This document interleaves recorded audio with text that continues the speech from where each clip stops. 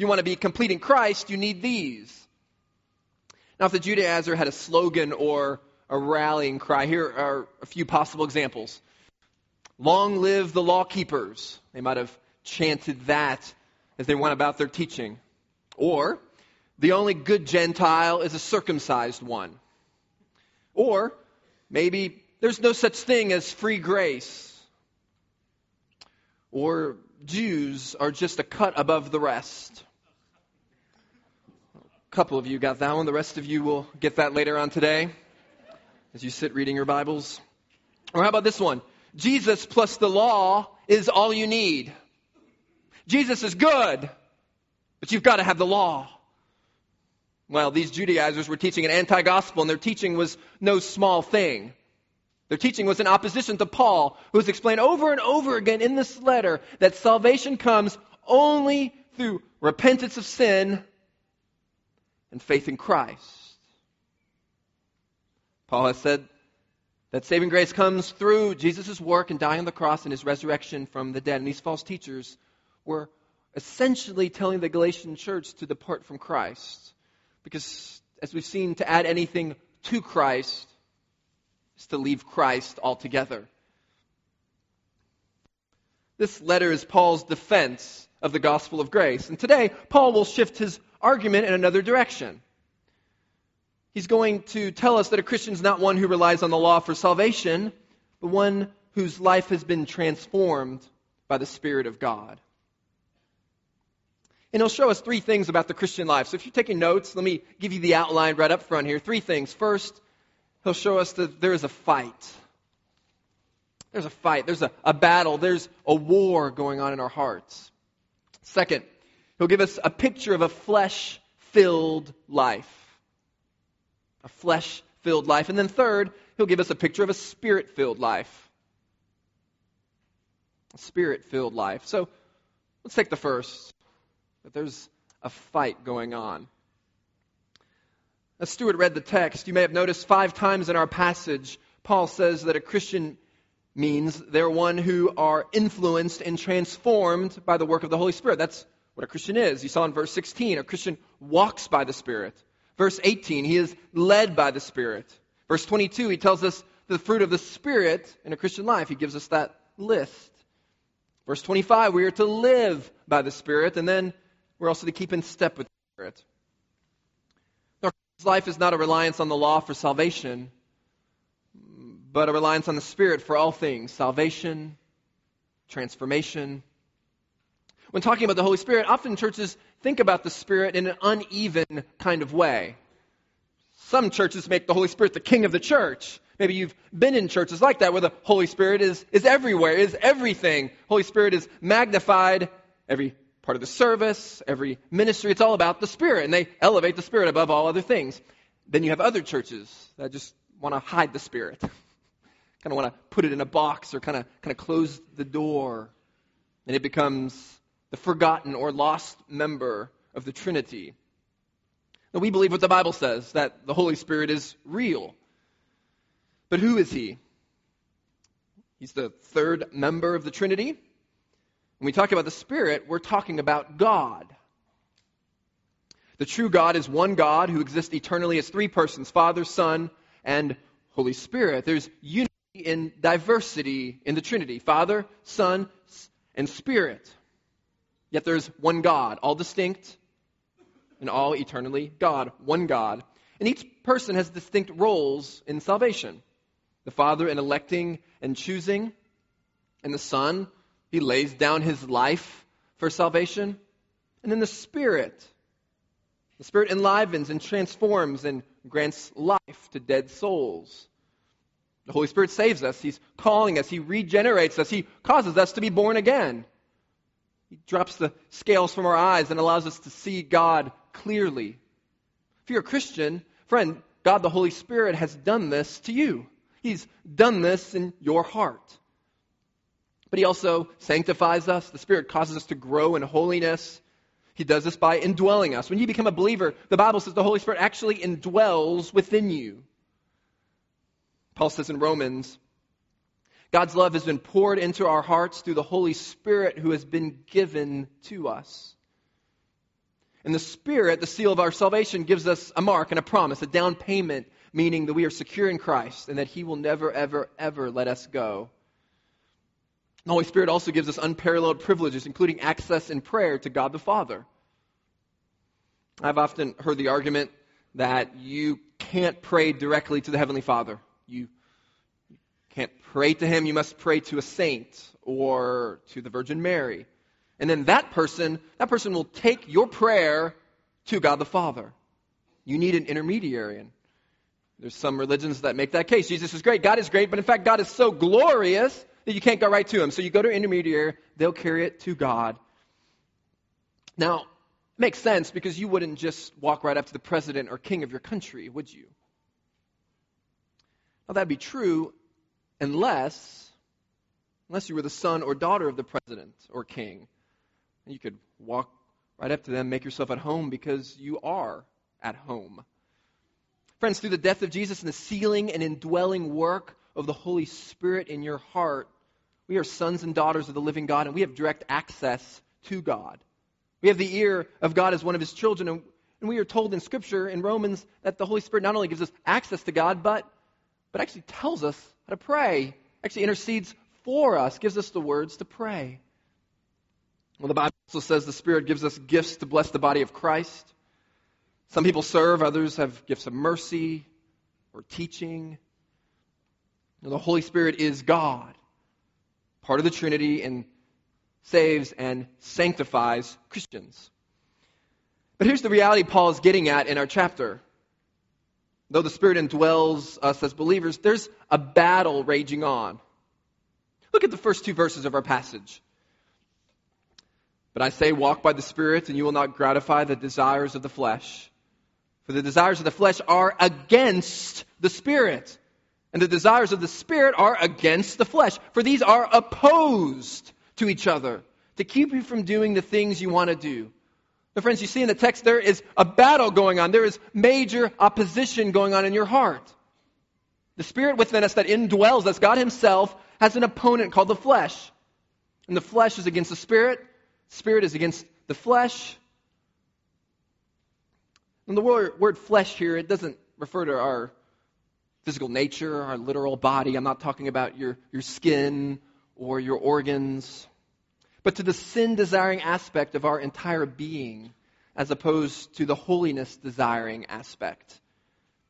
Our hearts have a need to be sanctified by the Holy Spirit. Need to know that the Christian life isn't all daffodils and long walks on the beach at sunset. Which doesn't characterize our entire relationship with God. But Paul is saying there is a great battle being waged in all of our hearts. This is war because desires for evil still afflict us and tempt us. We don't just say, okay, I'm going to let go and let God. Well, friend, if you just let go and let God in this battle, you will die. Not any one of us can think that we can survive if we just let go. Now, Romans 7 talks about this. Paul writes, Paul, the apostle, remember this is the apostle, he's seen Jesus, he's a church planter, he's going around the world planting churches, preaching the gospel, even at the threat of death. He says these words, "For I do not understand my own actions. For I do not do what I want, but I do the very thing I hate." If you read Romans 7, you see statement after statement that Paul himself, between the Spirit and the flesh, there's a battle going on in his own heart. Well, friends, there's a civil war going on in every believer's heart, a deadly feud. The Spirit and the flesh, they're pulling us in opposite directions. And Paul says, I know what I should do. I know what I'd like to do. I know what's right to do. But there are times when I just don't do it. And so for the Christian, there's a struggle with sin. There's a battle, and there are two ways we can go from here. Two ways we can go in this fight. The first direction we could go is to live a flesh-filled life.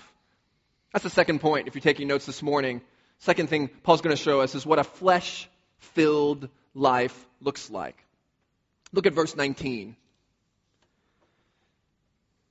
Now the works of the flesh are evident. Let's stop for a minute. Before we even see the works of the flesh, the first thing we see about them is that they're plain. they're rather obvious. The flesh is secret and invisible, but its works, its deeds, erupt into the public sphere. There's no way to hide these deeds. Nothing you can do to suppress them and hide their fruit. And Paul gives us a long list of these deeds that make evident the work of the flesh. And what's interesting about this list is it's quite long. And there's no real pause. There's no real space between each thing. Now, grammatically, when there's an and, the word and, in between various terms, the author wants us to pause at each term. They all stand on their own. It's a grammatical device to make you slow down. But when the author just writes each word with no connecting word, no if, and, no but, there's a real strong correlation in between the words. Now, when there's an and, it's like the author is shooting a rifle, kind of one bullet at a time, one shot, and then he reloads and shoots again. And each bullet on its own is to make a real single, strong impact. But you see what Paul's doing in the list that Stuart read earlier, these works of the flesh? It's more like he's shooting with a machine gun, just spraying out bullets everywhere, just one right after another. And the effect is different than if we were hit one bullet at a time. He's saying, this is what your life looks like. If you live in the flesh, if you give into this battle in the flesh, here's what your life's going to look like. Verse 19. Sexual immorality, impurity, sensuality, idolatry, sorcery, enmity, strife, jealousy, fits of anger, rivalries, dissensions, divisions, envy, drunkenness, orgies, and things like these. It's just a machine gun. It's spraying us down, emptying its magazine of bullets one right after another. And what Paul's doing here is he wants us to feel the ghastly horror and sobering gravity of what the flesh produces. It is evil. And then ever so cleverly, Paul writes at the end, and things like these. This isn't even a comprehensive list. There's more. There's other things like these. This is a representative list, probably giving us some key categories to hang some hooks on and consider. He talks about at least 4 realms: sex, religion, society, self-control. First, he mentions sexual immorality, impurity, sensuality. These umbrella categories seem to refer to sexual sins of any kind. Then he talks about pagan religion, idolatry, sorcery. It's about a failure to honor and worship the true God, to delve into magic, demonic activity. Then he spends half of his time talking about society. These are clearly emphasized in Paul's list. They point to a breakdown of personal relationships that disrupt community life. And then the last couple are about giving up control, drunkenness, orgies. I once heard someone say, don't go party and drink too much tequila. Why? Because you'll see double and feel single. It means drinking too much alcohol is going to affect your morality, isn't it? Your sight, your judgment just falls to the ground. You can't control yourself. Instead, this drink, this alcohol, controls your very being. And what Paul's telling us about these 4 categories, about this list, is that wicked deeds manifest themselves from within your flesh. That means these sins come from inside of us. And yet we're often tempted to think that our greatest difficulty exists outside of us and not inside of us. We start blaming our environment. Maybe we blame our childhood. You say, the pressure at work made me do it. Or my spouse just irritated me, and so I erupted in anger. I really can't help myself given these circumstances and all these awful sinners always around me aggravating me. It's their fault. Now, Paul's telling us that our biggest problem is a heart problem. It's amazing that the Judaizers cared so much about the law, but they missed what needed to be cleansed the most. It wasn't the pots or pans. It was their own heart. You can't fix it by behavior modification. It doesn't work. I love how biblical counselor David Powlison talks about this. Now, I used this illustration about 3 years ago. I take it most of you or many of you are new to us at Redeemer, so I'll do it again. It's been really helpful for my own heart. And in this illustration, David holds up a water bottle, just like this. Maybe not just like this, maybe no Arabic in the front, but similar to this. Holds up a water bottle. Now, as you see me up here, what happens when I push the water bottle? Or tilt the water bottle over, or squeeze the water bottle? What happens? Good, we have a lot of Einsteins in the group. Water falls to the ground. It spills. That's what happens, water on the floor. Now, picture these things that could be done to you. All kinds of situations you deal with. Maybe you're treated poorly and you're sinned against. Maybe your spouse irritates you. Sorry, David, we'll watch your feet there. We'll go this way to Jeriel here. Maybe your boss is mean to you. Maybe you lack sleep and you're just kind of grumpy. Here's the big question. Why is there water on the floor? See, our culture tells us that there's water on the floor because you shook the bottle. Because you put pressure on the bottle, because you squeeze the bottle. But the Bible's answer is different. The Bible's answer is that there's water on the floor because there's water in the bottle. If there's gasoline in the bottle, there would be gasoline on the floor. The situation doesn't create the water. In the same way that your circumstances don't create what's in your heart. Your circumstances are just the stage on which the heart's condition is revealed. Does that make sense? The circumstances just bring out what's already going on in your heart. Our culture says, well, I exploded in anger because of my genetics. My mom was an angry person, so I just kind of got her genes, her side of the gene pool. Or my circumstances are so difficult, I had no choice. Dubai is tough. The Bible says you sinned because those are deeds of your flesh. They're the work of your flesh, and they're evident to everyone. So the finger should never be pointed at our circumstances or another person, but at ourselves. Now, until I went through my nerve disease in my arms, I didn't realize I was an impatient person. I didn't realize that I had an anger problem. Never occurred to me. I didn't realize it until I was pressed a bit. Until I was pressed in discouraging and difficult circumstances, that I find out the darkness of my own flesh and my own sin. For the longest time, I blamed my anger problem on my pain. Or I blamed my impatience on my wife. She wasn't serving me good enough. It was her fault. If she would just get with the program and serve me better, I would be happy. No, St. Augustine used to pray a great prayer. He said, Lord, deliver me from that evil man, myself. It's true. There's a fight going on in your heart, and Paul gives us a warning to show us just how serious we need to take the fight. Did you catch that strong warning at the end in verse 21? I warn you, as I warned you before, that those who do such things will not inherit the kingdom of God. Oh, friend, if we didn't take Paul seriously before, he's got our attention now, doesn't he? This war, this battle, this fight is a matter of life and death. What's important to know is that the tense of the phrase, those who do such things, implies a continuous action. It refers to habitual practice, not an isolated lapse.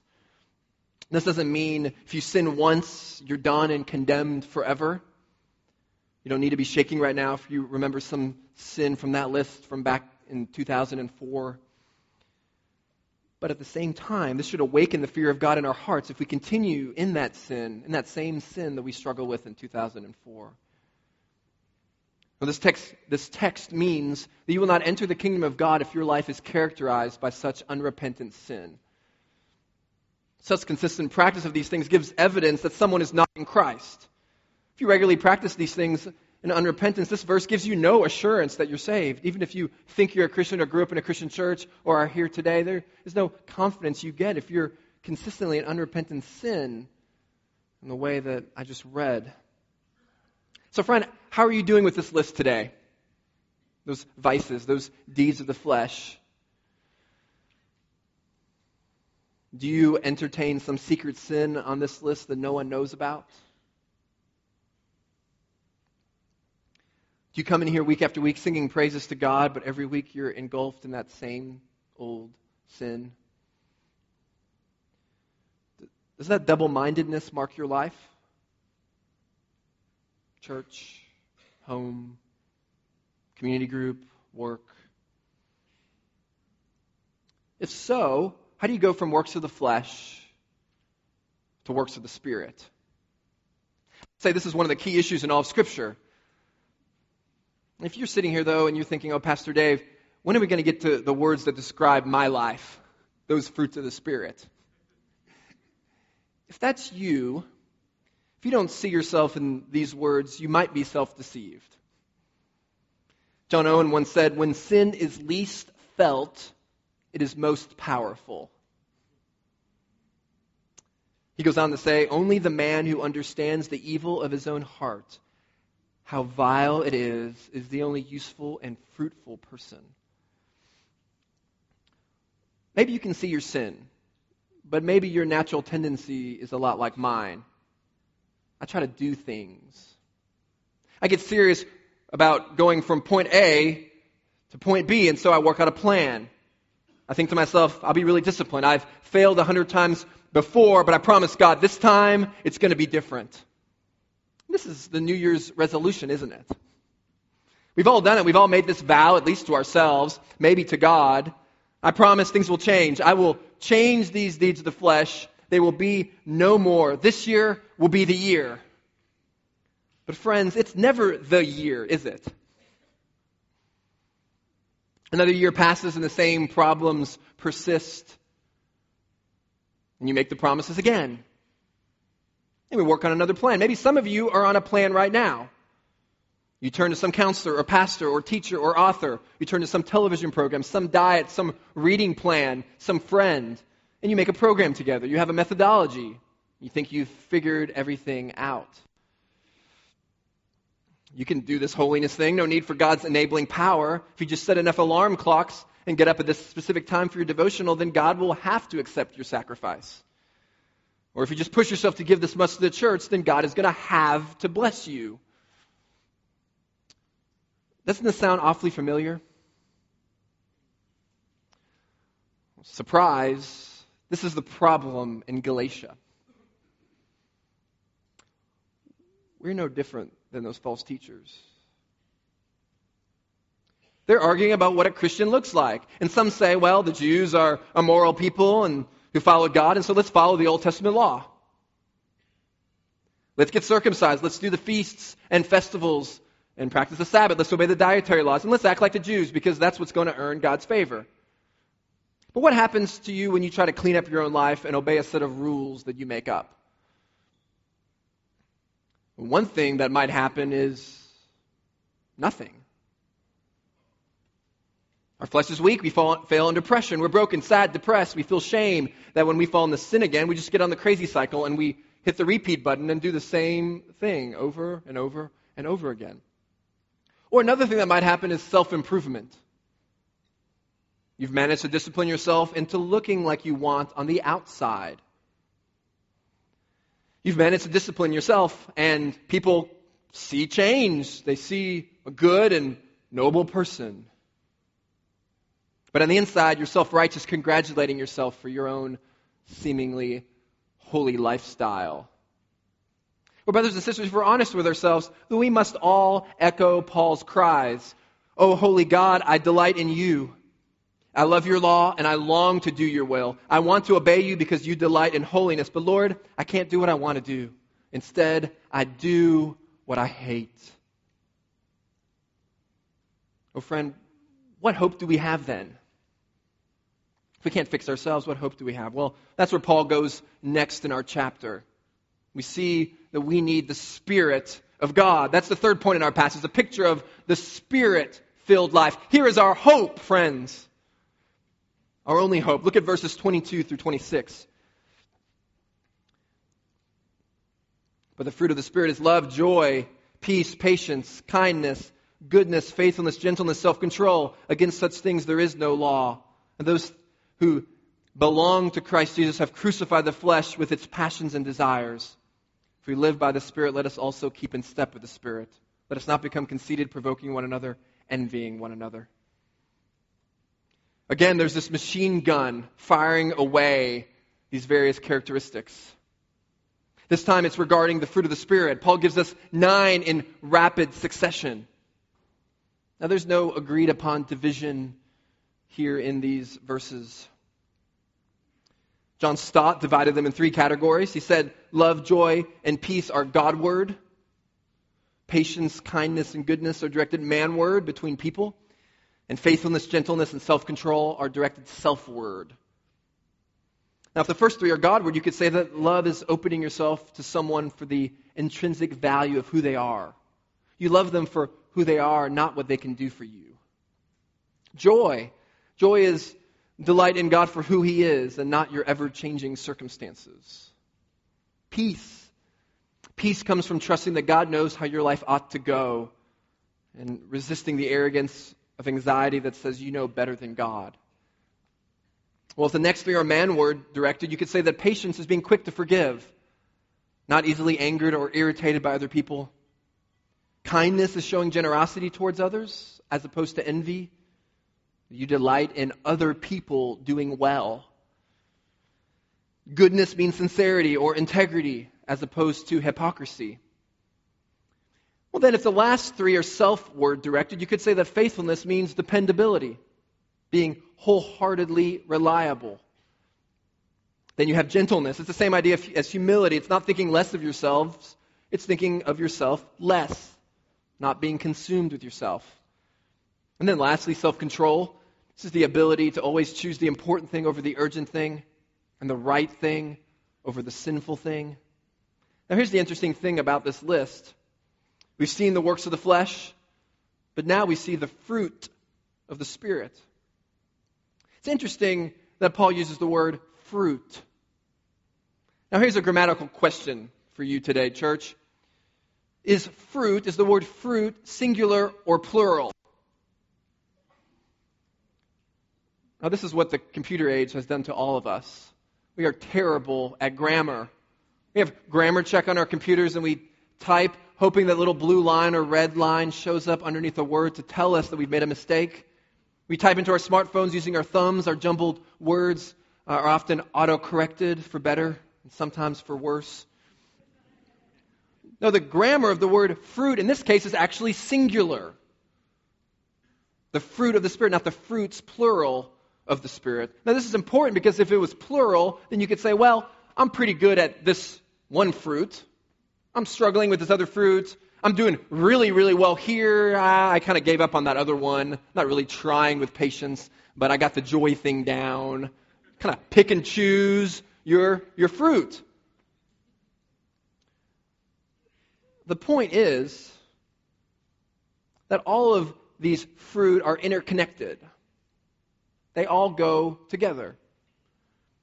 Of these fruit, Tim Keller has said, these are all connected because actually this is one diamond being held up. We turn it around and each one of these wonderful character qualities is just one way of looking into the whole thing.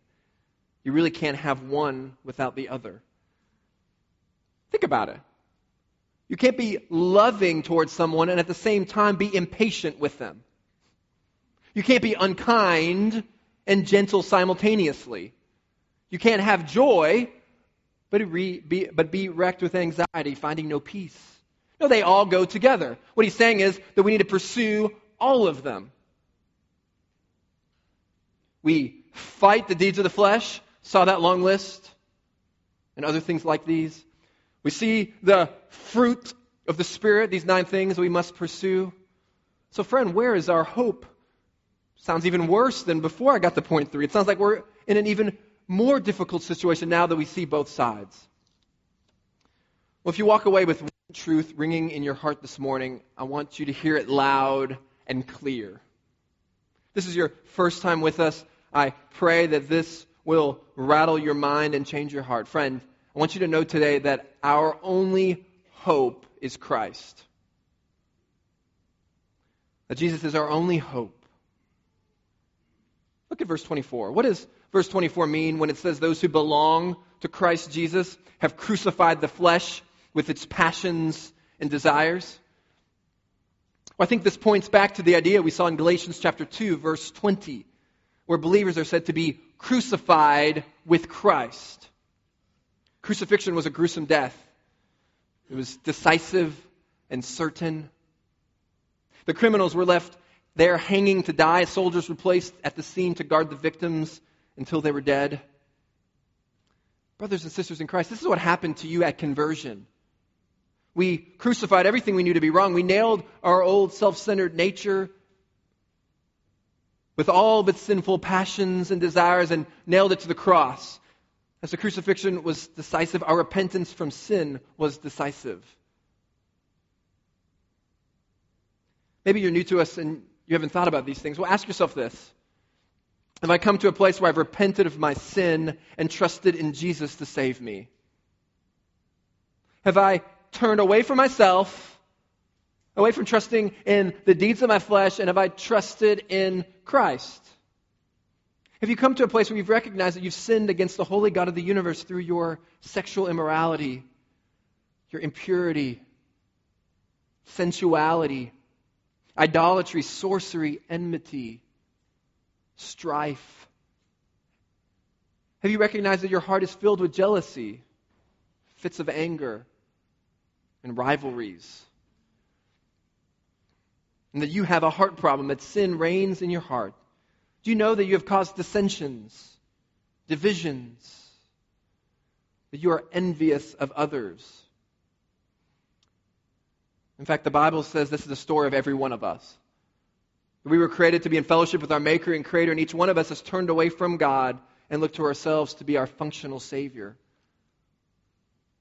Not only are we without hope, but Romans 8 says, without the Spirit of life in us, we are completely and utterly dead because of our sin. Because God is holy and we are utterly and forever separated from Him. But thanks be to God, Jesus Christ left heaven, became a man, walked with the Spirit, was led by the Spirit, lived in step with the Spirit perfectly all the days of His life, and offered Himself as the perfect sacrifice for our sins. He walked His cross up to the mountain, died in our place, crucified so that through faith in Him we could be saved. And we can trust this because we know that on the third day, even though there were guards in front of that tomb, that He couldn't be stopped, that He was risen from the dead, that He was dead but He came back to life. Friend, the only way you can go from deeds of the flesh to the fruit of the Spirit is if you become a follower of Christ and the Holy Spirit comes inside you to give you a new heart that is in love with the things God loves. That's why Paul can say in verse 18, if you're led by the Spirit, you're not under the law. Meaning, you don't have to be perfect to be saved, but you have to have Jesus to be saved. And He will give you the Holy Spirit of God. Without the Holy Spirit, you will not grow in holiness. That's the key. You must belong to Christ. That's the only way. Oh, friend, won't you come to Him? Even today, even now, won't you turn from yourself and look to God? The great preacher George Whitefield once preached a sermon entitled, "You Must Be Born Again." That was the title of the sermon, and after the sermon, a lady came up to him and said, "Pastor, why do you keep saying you must be born again?" To that he said, "Because you must be born again." It's because you must be born again. That's why I keep holding out to you. That's what Whitefield said, and that's what I say to you today, because to be saved, you must be born again. To do the works of the Spirit, you must be born again. It's our only hope to escape death. It's our only hope to be with Jesus forever in heaven. And it's our only hope to fight sin. Well, you might say, well, Pastor, I've come to Christ. I've already done this. I've been a Christian for 10 years. I've been a Christian for 20 years. I've been a Christian for 30 years. And yet I haven't seen much victory in this battle of the flesh. Where's my hope? Well, let me encourage you and challenge you with 4 things. First, Christian growth is gradual. It's gradual. It's interesting that Paul uses the metaphor of fruit. He uses it deliberately, invoking a metaphor of botanic growth. Christian change is as gradual as a flower growing out of the ground or a pear growing on a tree. Or say you buy a tree planted and you say to your wife, we're going to put a swing in this tree one day and we're going to swing in it together. 5, 10, 15, 20 years go by and 20 years later that tree is ready for a swing. But unless you did time-lapse photography, you wouldn't see it grow. But over the years you were kind to it. You water it, you cultivate it. It's not about seeing the growth, it's about time, it's about habit. Sanctification, growth, and holiness is a process, and the spiritual life is like that. You won't actually see the growth, and yet if you look at it carefully, you'll see yourself grow. You realize that you're a bit more patient and joyful than you were last year. But growth is often slow. You won't see it overnight. Sometimes there are seasons of fast growth, and other times there are seasons of very slow growth. Friend, don't be discouraged if you don't see extreme growth. Keep going. Press on. Walk with the Spirit. Well, second, Christian growth is powerful. It's powerful. G. Campbell Morgan, a former pastor in the early 1900s of Westminster Chapel in England, once talked about a trip that he took to Italy. He went to a graveyard, saw a big concrete slab, a big, huge tomb. This tomb was over a man's grave. What had happened 600 years prior is that a little tiny acorn, had gotten caught in the grave. And out of that acorn came a shoot. Out of that shoot came a tree.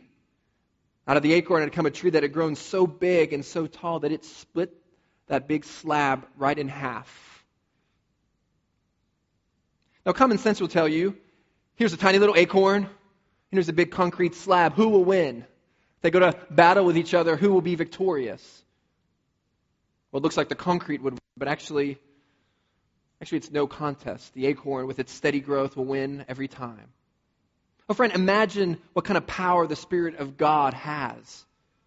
Paul speaks of this in Ephesians chapter 1. He prays for them in an opening prayer that the Ephesian Christians would know the power of God at work in them. And listen to what he says of that power. That same power, and this is incredible, that same power that rose Jesus from the dead is at work in you. This is too wonderful to comprehend. This is what the Spirit could be doing inside of each and every one of us. That's why Paul's praying that in Ephesians. He's praying that they would know that power, that they would experience it. It's available for the Christian, and he wants them to experience that same kind of power. You are changed from the inside out through the work of the Holy Spirit. That's the key. You have the power inside of you, from outside of you, to change what you could never do on your own.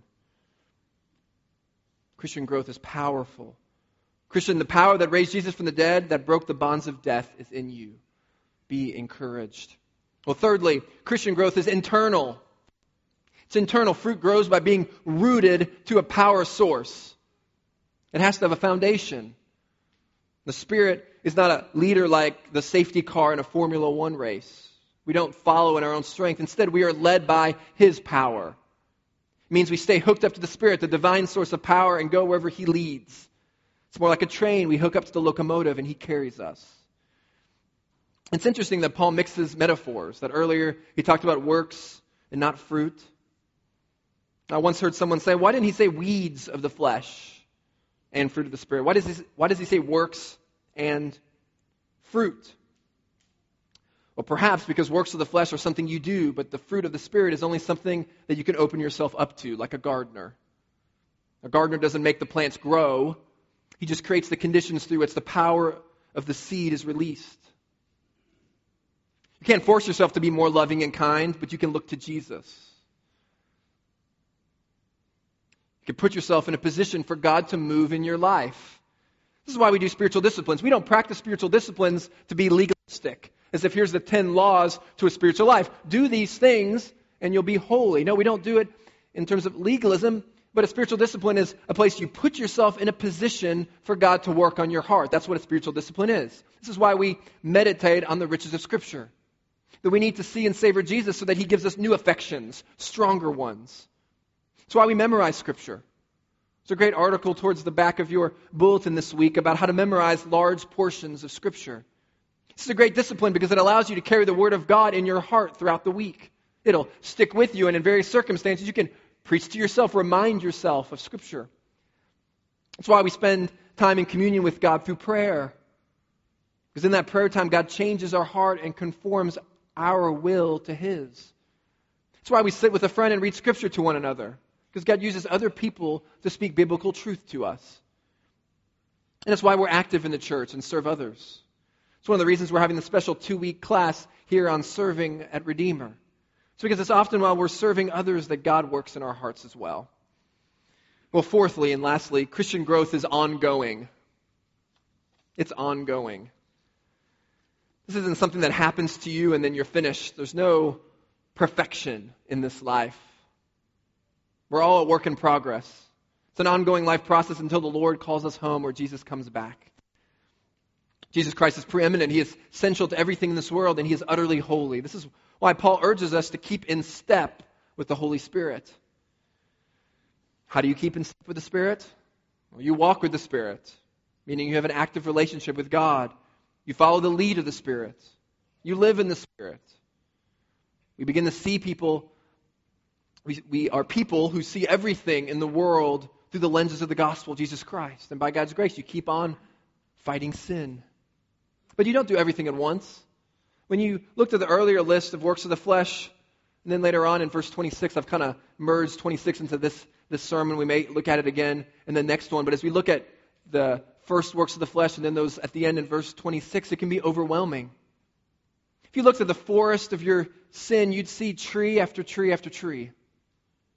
Each tree representing some sinful tendency, some work of the flesh. But if you try to take the whole forest down in one attempt, you're going to fail. There's just too many trees. Your axe isn't sharp enough. But start with one. And don't just hurry up and chop it at knee level. Make sure it's dead. Take your time. Get down to the root of it. Find the cause and dig it up and put that tree, put that sin to death. But the Holy Spirit is our gracious guide. Walk up and down the forest of your life and ask God to show you your sin. Psalm 139 is so instructive for us in this regard. It teaches us to pray. Search me, O God, and know my heart. Try me and know my thoughts. And see if there be any grievous way in me. And lead me in the way everlasting. Oh, friend, ask God to search your heart and your thoughts. Pray that He would show you these things to you, and that by the power of the Spirit, He would help you flee your sin and resist temptation in that area of life. And pick one from the first list, but then also pick one from the second list. Pick one from the first list to kill, and pick one of the fruit of the Spirit from the second list to work on in your heart.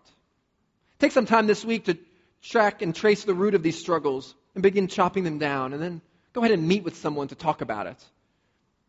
In fact, before we sing our closing songs today, I want to take a couple minutes of silent reflection now at this point in the service to look over these lists. Maybe if you have your Bible there, just open to it. If you have a bulletin, you'll find the scripture there for Galatians 5. Let's just take a couple moments of silent reflection looking over those two lists and ask God to reveal any sin in those lists. Maybe a fruit of the Spirit to work on, maybe a deed of the flesh to begin to kill. Then after a couple minutes of reflection, I'll close us in prayer and we'll close in song.